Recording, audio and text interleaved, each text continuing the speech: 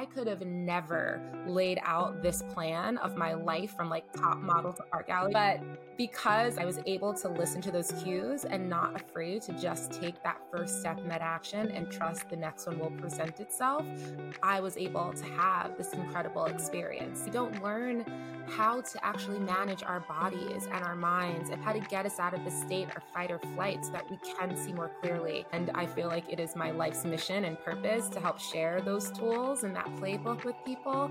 And it's my honor to do so. Welcome to Very Beginning, a podcast where we shift the narrative from happy ending to exciting beginning. My name is Anastasia, and through conversations with inspiring entrepreneurs, athletes, influencers, and all-around trailblazers, I'm looking to explore how we can get more comfortable with change and find the courage to unlock that scary first chapter to something we've been wanting to do for far too long. So without further ado, and so it begins.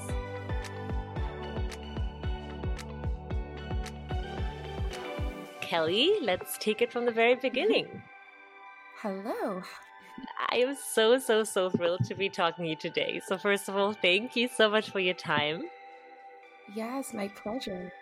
On this podcast, before we jump in and talk about what the person has accomplished, I really love to just take a step back and think about what impact this person had on me personally, especially if I know this person. And I saw you for the first time, I believe it was 5 years ago, at a New York Women's in Communication event. You were a panel speaker. And after that, I had reached out to you to ask if you would be open for an interview for a paper I was writing back then for my grad school. And you were so graciously, as today, agreed. And some of the things literally you said there, and I was just reading my paper again in preparation for today, I must say really have stuck with me. And we'll get into it later. But you're just such an inspirational person with an amazing story, which is why I'm so thrilled to be talking to you today. So just to give like a super quick highlight reel, you started your own art gallery at the age of 18. Then you went on to America's Next Top Model, where you were in the top 10. Then you became an executive at a Fortune's 500 company. And now, almost like full circle, you're a founder and entrepreneur again of your own companies focusing on health and wellness called Astri Wellness. So incredible story. So maybe to start off, would you mind just telling me a little bit more about this incredible journey you seem to have been on and really what motivated you to try on so many different career paths? Yeah, it's so funny. It really is a full circle moment that now I have Asri and I work with people and helping them find balance and tap into their intuition, because so much of my journey has been really learning how to listen to myself and follow the things that really light me up and spark me.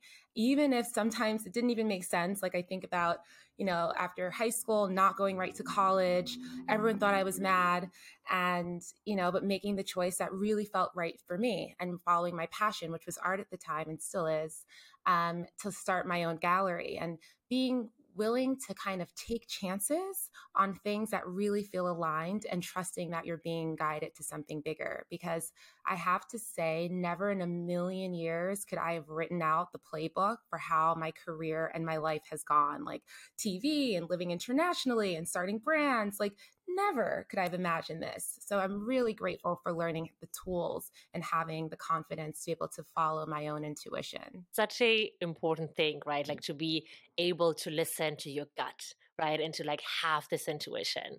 So I'm wondering, just because you said that, is there something that helped you to really start listening more to what feels right? And like really this deep feeling within us that I think each and every one of us have of like this gut feeling and intuition. 100%. And honestly, this is like the basis of Asri too. Everything that's something that I've been blessed has come pretty naturally to me when I was younger. But there have been times where I've been incredibly stressed and I just didn't know what the right thing to do was. All I knew was I felt stuck. Where I was not helpful.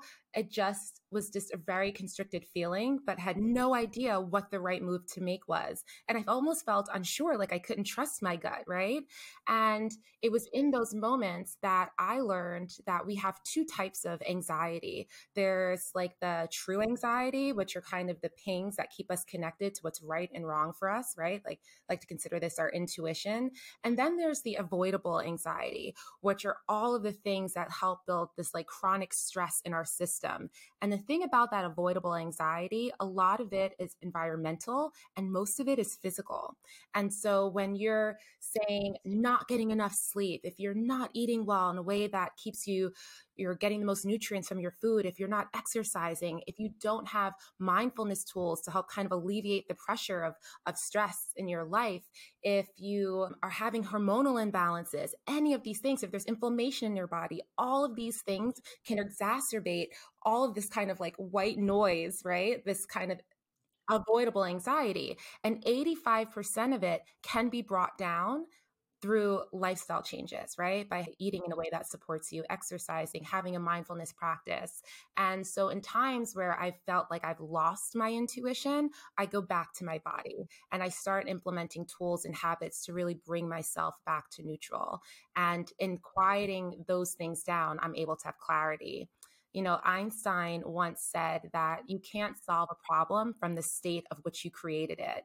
And oftentimes, we find ourselves in a state of stress and we can't figure it out. It's because even our nervous system is in this state of stress. So, the very first step to listening into your intuition is to really learn to listen to your body and to help nourish your body and bring yourself back to baseline, back to balance. And then from there, you have the clarity to know what's next. That's so interesting. And you just said listening to your own body, right? And I when I was reading through that paper I wrote on you, we also talked a lot about listening not only to yourself but also to other people. And there was a quote that stuck out to me, that you said, "People tell you exactly what they want and how they want it. You just have to listen." So I just thought that was so inspiring and interesting because, yeah, that's true. People actually do that, right? Like, but so many of us either don't listen correctly, not only to themselves, but also to others, or just don't know what to do, right, with what they're listening to. So I was curious, how has this mindset really guided you in your life so far? It's so interesting because it's totally evolved, right? If you look at like the beginning of my career and my journey, it was really about listening to myself and my gut. Then at Estee Lauder, I started off in global product development, where my job was literally to travel to markets around the world, run focus groups, listen to people, see what they were using, and really determine what the best product would be to bring to them. And throughout my career in marketing, it's about listening to the audience, having your finger on the pulse of things. And what's really interesting now in wellness, here I am trying to help people learn the skill of listening, but to themselves. But what's really fascinating is in the wellness space and under this lens, how I hear people, I also not just hear what they're saying about what they want, but I also hear the ways in which they may be keeping themselves stuck. We all have kind of the things that we want and the things we believe to be true. You know, I've had clients that are like, you know, a good man's just hard to find. And so that for me, I'm like, okay, so that's kind of the limitation that you've set for yourself. And so that informs me maybe where some of the mindset work that we have to do and work through. So I listen to people even more keenly now because I also realize through how they speak and what they express defines the kind of constructs that they set from themselves in terms of what's possible for their lives. That's so beautiful. And I mean, as you said, like the art of listening, right? It is really an art. And I think like it's something probably we never can fully master. It's probably an evolving process, right? So maybe just to someone who might be listening to this and thinks about, hey, I want to get better at listening to others. Is there a book you recommend or a practice you recommend to really start doing to just become a better listener? Believe it or not, it's something just as simple as just listening to your breath. Like just that was probably the first thing I started doing was adopting a mindfulness practice.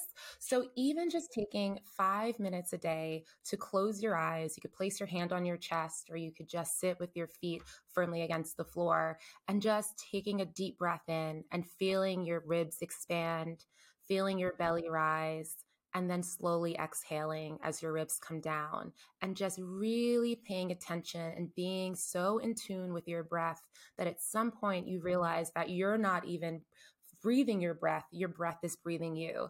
But that practice and done every day for even just 5 minutes a day brings you back into this state of awareness, this awareness of you, this ability to check in. And even now, when I sometimes go into meetings where I feel myself like, there are a million things to do, I have this kind of place that I can come back to kind of call things in and open up my center of awareness. But I think where people start to lose discernment is when we have so much chronic stress because, we're stuck in traffic, our boss is sending us emails, got in an argument with our boyfriend, whatever it is. It's like, I'm overloaded. We can't hear that like faint little voice inside of us. So that's where all of these wellness tools and practices and techniques to calm down and quiet all of that noise really helps us so we can hear that powerful voice within. Since you said noise, I thought it would be a perfect segment to maybe talk about, if you would like, to your time at America's Next Top Model, because when I also just looked at a few of the clips that are out there, I mean,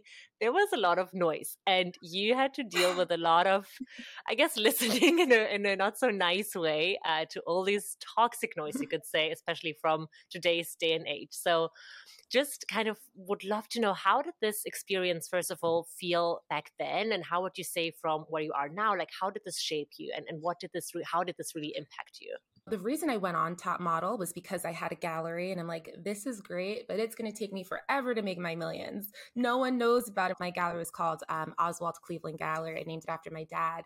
And so I got the great idea. I'm like, but if I go on a TV show, everyone will know about the gallery and what we sell. It'll be great, right?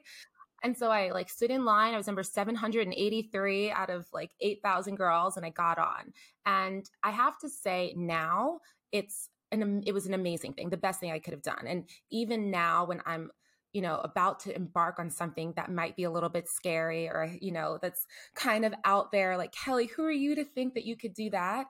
I have that amazing experience, this experience of being on a TV show that less than 1% of the population has done, to say like, well, you know what? You did that. So if you're capable of doing that, anything is possible. And the reality is we all have something. Maybe it's not America's Next Top Model, but we all have something that we've done that was kind of outside of the odds where we've succeeded. And I think that's really special for us to have those experiences in our lives. In the thick of it, oh, what a confronting experience. I mean, there's literally an episode titled Girl That Cries in the Mirror.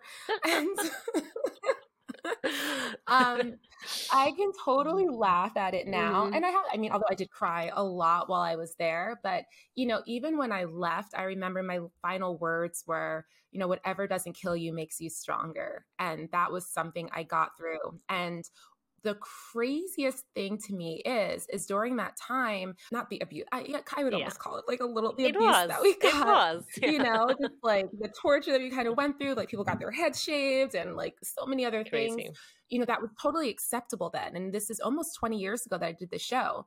Now, fast forward during the pandemic, I believe Hulu bought the rights to the show. So a whole new generation got to watch the show. And it was such a different response.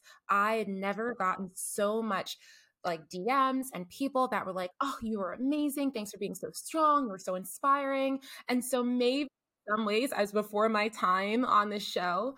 But honestly, what doesn't kill you makes you stronger. And you never know the purpose. Even if something feels scary or may not be going exactly how you want, there's always a greater plan and probably even a better play than you may be able to anticipate.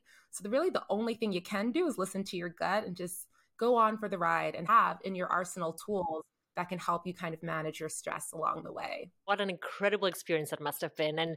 And as you said, like, I'm sure the audience watching it now, it's a different time, right? Like I rewatched some of these clips on YouTube and I was like, how was that even okay? Right? Like to say those things, to do those things, like to publicly, speak about a woman in this way. I feel like today this wouldn't even be okay. So it's fascinating. And I think like kudos to you that you had, first of all, the courage to go on there and you handled everything with so much grace and really taking from this so much experience, right, and knowledge. So I think that's honestly just wow and incredible to hear. Then when you, to go chronologically, I guess, so you started your art gallery, you thought, okay, college wasn't so much for you at that time. You went to America's Next Top Model to see if you can get the word out about your art gallery. So when you left the show, what did you do next? Like, did you went back to your art gallery, or how did you even then get into Estee Lauder and this whole corporate space? So after the show, I think it was like one of the last episodes where Janice Dickinson's like, "What does she even do? Like, why is she here? She can't take a picture." And Tyra's like, "Well, Kelle owns an art gallery," and she's like, "What?" Oh She's my like, "I think I was gosh. 19 by the time I did the Hmm. show," and she's like, "Well, she could go back to her gallery." And then what was interesting is I had negotiated with the producers before I went on the show that instead of saying Kelle Jacob, 19 from Manhattan, please say Kelle Jacob, 19, owner of Oswald Cleveland Gallery. And so this was back in 2004. So this was before like the Mark Zuckerbergs and like, the really young entrepreneurs. So here I was 19 running a business that wasn't something that was very common back then. And fortunately, people weren't paying attention to the fact that I was not able to take a good picture, but people were more interested in how I had started my own business. And so after the show, I was invited to colleges across the country to speak about entrepreneurship and the process of starting a brand. And then I also had my gallery. I was able to hire a staff of 5 people, and we really focused on making art accessible to millennials and a young audience. And so I actually ended up speaking at Hunter College one day, and they're like, "Why don't you get a degree?" And I'm like, "What do you mean? I like literally teach college now. Like, why would I go back I'm a to professor school? now. I like basically teach it." They're like, "Well, you're really young. You just never know." And I'm like, "I don't know." They're like, "Well, we can make it easy. You could take night classes, but at least you have a degree to fall back on." And so I started taking night classes. I was like flying to LA to shoot shows on the weekend. I was running my business during the day. It was a lot.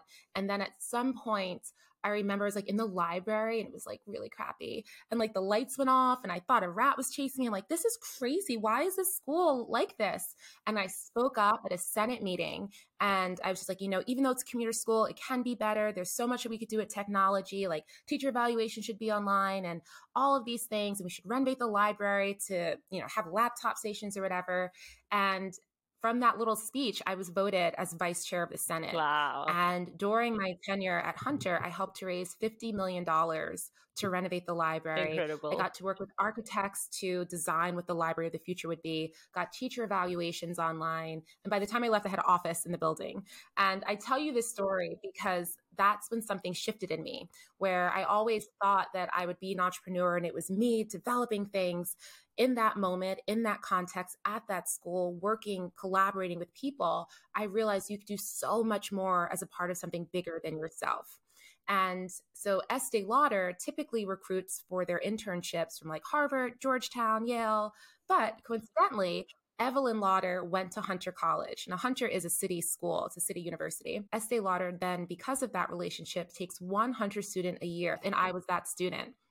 I had no idea about the beauty industry, but I did the internship and I loved it. And I was fortunate enough to be hired as soon as I graduated into the role of global product development for MAC Cosmetics. And before we jump into your Estee Lauder chapter, you just said like you saw something that wasn't right and you spoke up.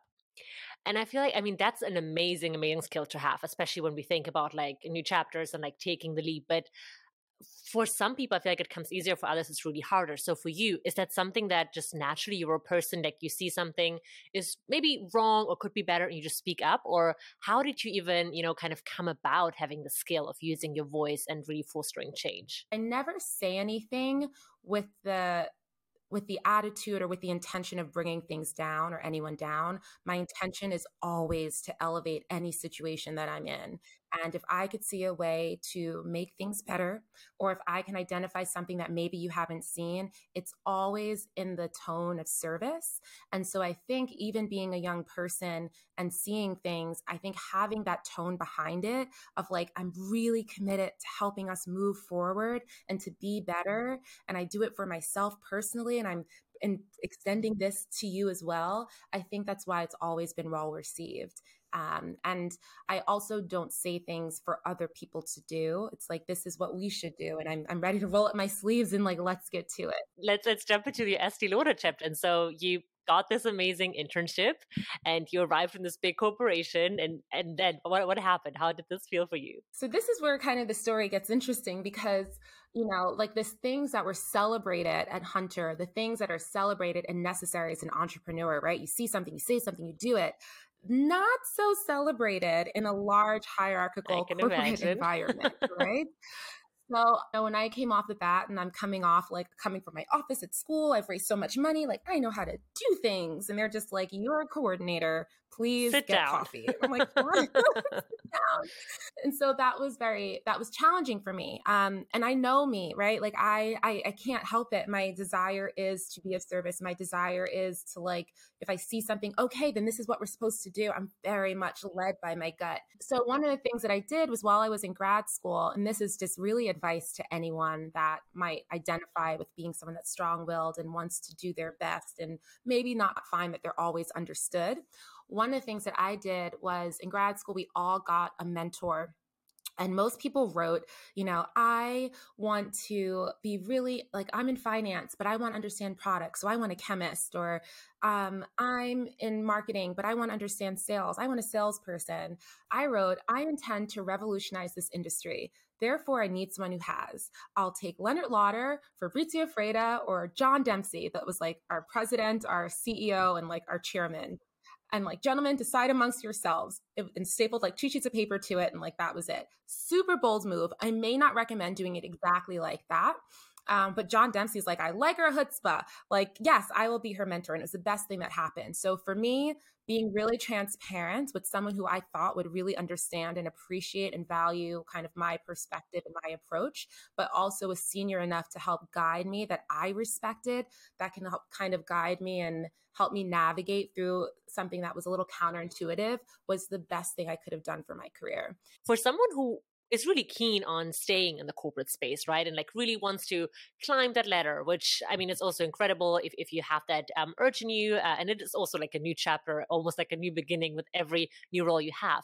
What is your recommendation to really make sure you get noticed? I mean, you said be bold, speak up, but is there anything else that you would recommend, especially a young person starting off in a big corporation? Yeah, 100%. And I don't know why they don't teach this, but I'm going to tell you the code. Okay. Like, this is what everyone should know.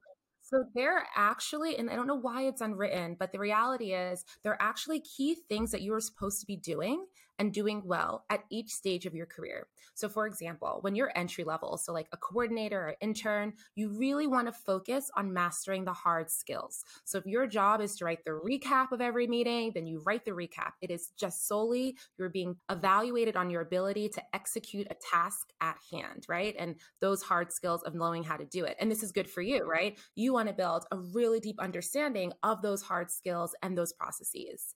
And when you show that you could do that really well, that is when people are like, okay, you're ready, right? And the next phase is going to be like the assistant manager, kind of before you're in the managerial role, but this kind of mid early stage career.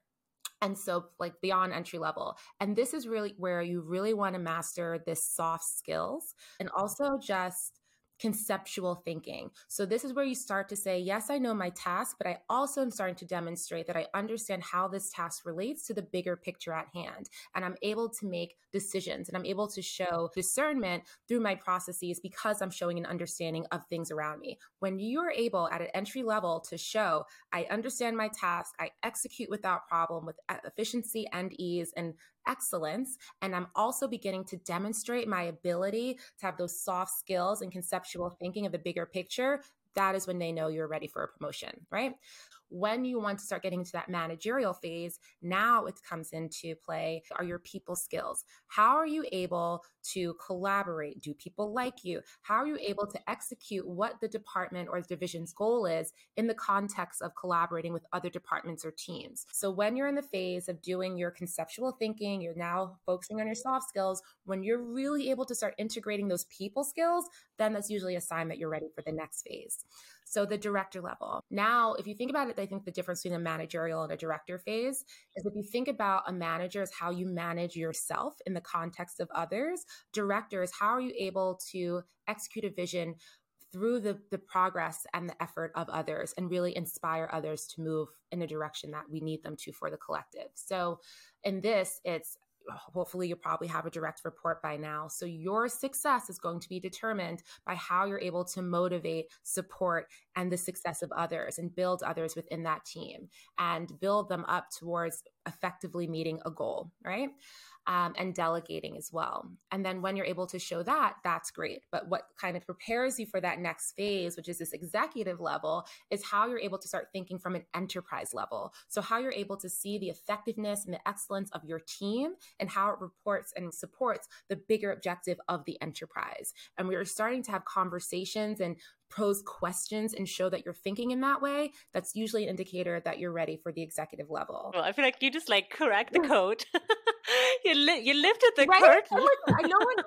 I know. I'm like, well, actually, no one taught this to me. I wish I knew this. I would have been so much more focused because I was always like, if I'm young, but I Yeah. show that like I read, like, I talked to the CEO. That wasn't what they needed right now. You can go so, as soon as I crack that, I swear I was getting promoted like every year. Like you have to be able to know your audience and what they need and what they're looking for. So, and I actually coach and mentor a lot of people within ASRI, one to help them limit the stress, but then also how to actually navigate your career. I was literally like, as you talking, like thinking about my own like corporate experience and like every person I know and like this level and every successful person getting promoted. And I was like, yes, that's true. Like you should write this down and publish. I think that will definitely be a bestseller.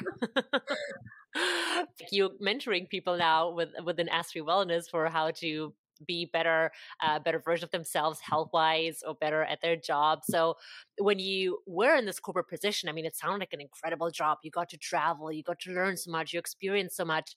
Was it one thing that happened that led you to this new change, a new chapter again of founding ASRI Wellness, or what happened exactly for you? Where I never thought I'd stay in a company for so long. I thought I was going to learn everything and go back to my entrepreneurial roots. And even while I was at Lauder, I feel like I was considered an entrepreneur. Like I had started teams, I had started departments and things like that.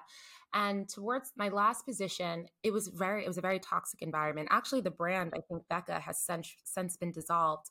But I remember I was starting to experience major health issues. So would I had really bad acne. My digestion was going crazy. I had to get like endoscopies all the time. And I was having insomnia. I was having crazy panic attacks. Like I would break out in hives before meetings. I would like have crying spells. I just started having like weird pains. My PMS got worse. Like I would be doubled over in pain with cramps. It just felt like my body was shutting down. And every single doctor I went to said like I went to the gastrologist and they're like, oh, we'll just give you an antacid. I went to like a therapist and like my anxiety is so bad. It's like, it's okay. We'll give you a sleeping pill and an anti-anxiety pill. I was having like a weird pain in my foot. I was a podiatrist. They're like, we'll give you a foot insole. And what's crazy is no one ever speaks about it. I'm like, this is just not normal. So I'm supposed to be on like antacids and antidepressants for the rest of my life. Like this just doesn't seem right. Something deep inside me knew, because this isn't my nature, right? Like usually I feel good. I feel inspired. I'm like, this isn't me. Something's going on. So I made the decision. I felt like if I could just quiet the noise, I could figure out what to do and how to fix this myself. So I decided to take time off of work. I actually went to Bali for a month and I went under the care of an Ayurvedic doctor. I decided not to take any of the medications that were being prescribed. I felt like they were just like throwing water, like they weren't really just throwing things at me to see what stuck. And while I was there, I started to integrate all of the things you read about in wellness magazines, but like don't really understand. So I started to meditate. I started to eat a plant-based diet that was really aligned with my own constitution. I started doing breath work. I started spending time in nature. I started journaling. Not to mention I was in Bali, so I was away from any of those things that were stressing me. And within 1 month, every physical ailment that I had, that I came in, that no doctor could figure out, that everyone was stunted by, had completely gone away. Incredible. And I remember saying, like, there's no amount of lipstick or moisturizer that can make anyone look or feel as good as these lifestyle changes. Like, this is what the fountain of youth is. And it was in that moment. But I decided, I'm like, how could I ever sell a lipstick now? Like I'm selling beauty. You'll be happy here when I actually know the truth. And so I decided to resign. I honestly didn't really know exactly what I was going to do next. And it all just kind of unfolded before me. I can only imagine that it must have felt like such a revelation. I also started being vegan myself about, I think, 5 years ago, about the time when I think we actually met for the first time. And like when you first start noticing those health benefits, right? You like almost want to scream it out into the world and be like, wait, I know this, like I'm feeling so much better, you should try this. And sometimes I feel like people are like, well, that's great, but like I like my cheese or I like my steak, right? Like when we talk about being vegan. So how was it perceived by like your colleagues or friends when you really completely, I guess your mind just shifted? And like, I mean, here you are, this Estee Lauder, like exec, right? All in the beauty industry, and all of a sudden talking about how you wear down all these holistic things that you've learned. It was so funny. So I think I mentioned, so my mentor, John, I remember I came back and like I had my hair in braids. I was like He's so like, who zenned are you? out. And he's like, I just want, are you, Are you okay? like, I was like, no, John. I was like speaking slower. And he's like, are you okay? I'm like, I'm better than I've ever been. He's like, all right, well, and people just kind of accepted it. And then I actually went on my own journey. I was like, okay, what is going on here? Why did that work? And also, is it just because I was in Bali and like anyone would be happy in Bali? And so I started to study integrative health and nutrition, not with the idea of coaching, but really just to understand like, what is this? Like, okay, I know there's something here. This is my way to really help people live more balanced lives. I just don't understand it. And so I started studying integrative health and nutrition. And then I started sharing information with like what I was learning. And people started reaching out for me to coach them. And I'd never thought of myself as a coach. I've led teams, but that wasn't a career or something I saw for myself. But I started doing it and people started having amazing results, whether it was getting a promotion, whether it was starting a job that they thought was completely out of their realm, whether it was moving to another country, in addition to like losing tons of weight. They had people with fibroids, like they actually started to feel healed and balance their hormones. Like, I'm like, Kelly, you're changing those lives. And I also started to see that a lot of times, like everyone knows you should drink water or you should, eat vegetables, but we don't do it. And we oftentimes get in our own way. And I tried to understand why that was. And I realized a lot would have to do with the subconscious. And so much of it was your mind. And that's when I began to study NLP, which is neuro linguistic programming, and hypnotherapy and EFT. So I can really take a holistic approach. And that really is when ASRI started to take its strides. And what was funny, to answer your question about how my past colleagues or my former colleagues viewed this change, my old colleagues started to come to me to start coaching them. And I actually now go into corporations and help train their staff and employees and giving them the tools to stay more balanced and aligned, because I understand so deeply what the corporate experience is. And so it's all kind of come together seamlessly. And that's so beautiful, right? Like how this puzzle comes together, right? Like all your experiences from like these seemingly so different spheres and industries, from what you're telling me, it really feels like are now all coming together. So maybe just like to briefly summarize, like you mentioned a couple of things that you do, but Astro Wellness, like what is your mission? What is your vision for the company, just to someone who's not familiar with it? So, as we wellness, we're really here to help particularly high performing individuals find balance both physically, mentally, and emotionally so that they can be more in touch with their own intuition. So, we take a holistic approach. So, we help with your physiology, helping to get whether it's your hormones in balance, whether it's helping to eat better, whether it's helping establish those healthy habits that'll help you create a healthy baseline. And so you can help manage that avoidable stress. And all of this with the intention so that you can find balance then to make the right decisions that'll lead you on your path. And that's the bigger objective. And I think that's like the bonus point. But once people are able, most people can't say or articulate, I'm out of alignment with my purpose. But what they can say is for some reason, like I'm always tired. I just like can't figure out what to do. Like I just, I'm always bloated. I'm having this like ailment. I have such bad cramps. I get the worst PMS. I have so much anxiety. I think I'm depressed. They can articulate that, but I usually use that as a symptom. And with ASWE, we really like to get to the root of what's going on and help you find balance so that you can then go on and have the clarity to create the life that you're destined for. It was really resonated with me what you said, like that people say, oh, I have all these symptoms, but like I feel so misaligned to my purpose. And so often people I speak to even say like, I don't even know what my purpose is. I just know that what I'm doing right now just doesn't feel like it's the one, right? So do you also work a lot with people who are like, I just feel stuck. I just don't know what to do? I actually have a program called Get Unstuck. So just like the logistics of things. So I offer one-on-one coaching. So if anyone's like in their career, or like on any side of it, from mindset to actual professional support to feeling stronger and feeling more intuitive, I offer one-on-one coaching. We also do group coaching, and all of these take a holistic approach. So we're working on your mindset, your habits, your routine, helping you get focus, your clarity, understanding your purpose, what's going on physically. And we also do corporate workshops. So I work with companies like Barclays, ISS Global, helping their employees have those tools to manage that stress that they're feeling so that they can feel more intuitive and not feel so overwhelmed, and they have more clarity to navigate their life and go towards achieving their goals. But I will offer, just while we're on it, I'll offer to all of your listeners, we offer a free breakthrough call. It's totally free, 30 minutes with me. You don't have to buy anything, but it's really helping you to understand a little bit more clarity of the root of what might be going on, whether you're feeling stuck or whether you're feeling some type of emotional or physical discomfort and you can't really get to the root of it and you want to learn more. Definitely reach out. You can go to asrewellnesscoaching.com. Well, thank you. I'll definitely put all the info in the description. So I'm sure many people will reach out, but that's so kind. Thank you. Thank you for bringing that up and offering it. And I think what's interesting also what you said that like, you help people getting unstuck and finding their purpose. And it's not even, I think, so relevant for people that want to venture out and start their own business, even in a corporate job, right? Like you can feel stuck. You cannot be at your best. And I think it's so great that there's really a trend, I think now that corporations start to understand that like healthy and happy employees are better employees. And like you need to be inspired even in your everyday job, right, to do your best work. 100%. I'm so glad. Like, actually, chief wellness officers are a growing position at some of the biggest companies like Deloitte. And it's such an investment. It goes to retention. Also, since the pandemic, anxiety cases, according to the World Health Organization, have increased by 25%.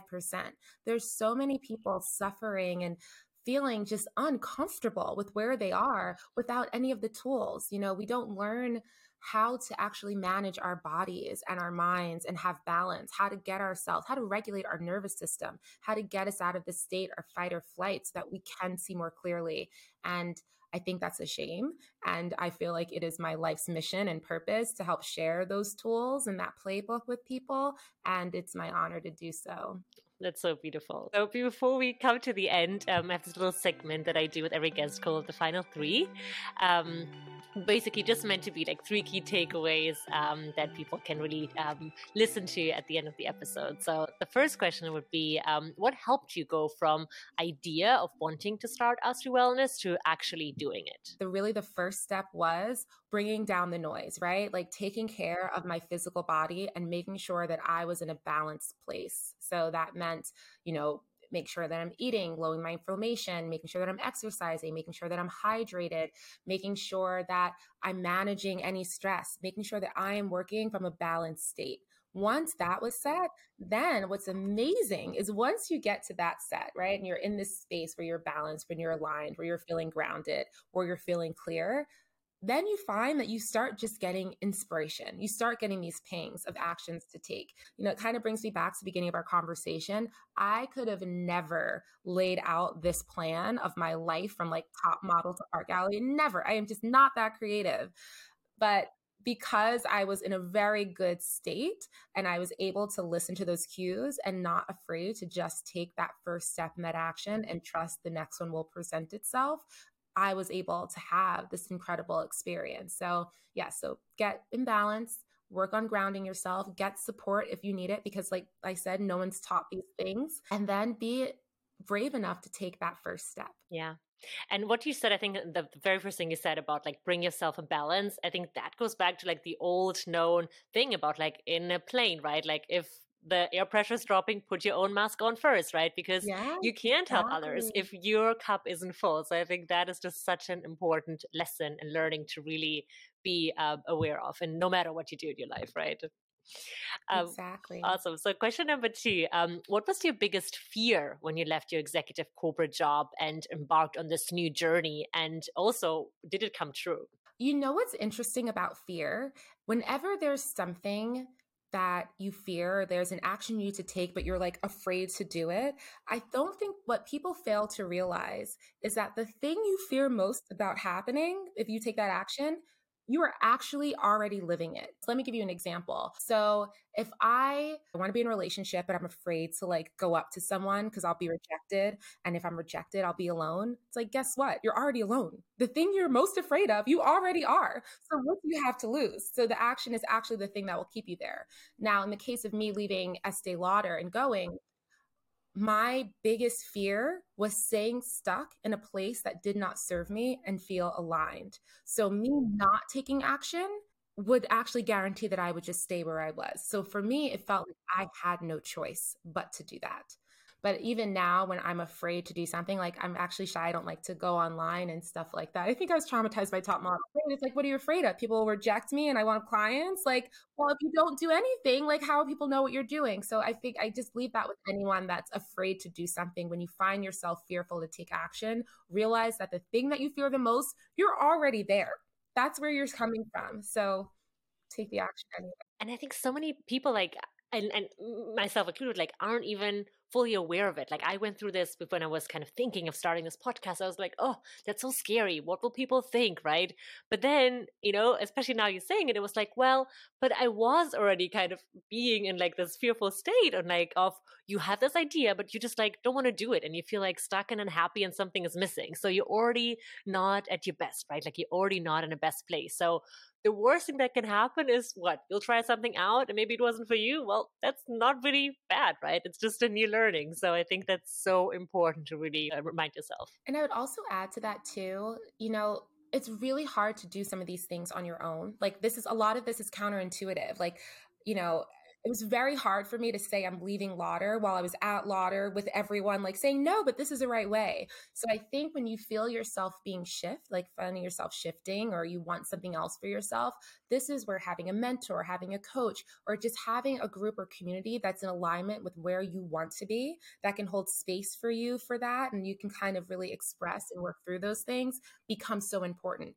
Otherwise, it kind of feels like you're trudging through mud and you're feeling like you're getting a lot of resistance. So that is really important. Like that's what happened to me at Estee Lauder, right? I had my mentor, John Dempsey, who saw me and like supported, encouraged me in that kind of way. And so I think that's from why I wanted to be a coach. It's almost like paying it forward. So find people that can support you in becoming this kind of next step and best version of yourself.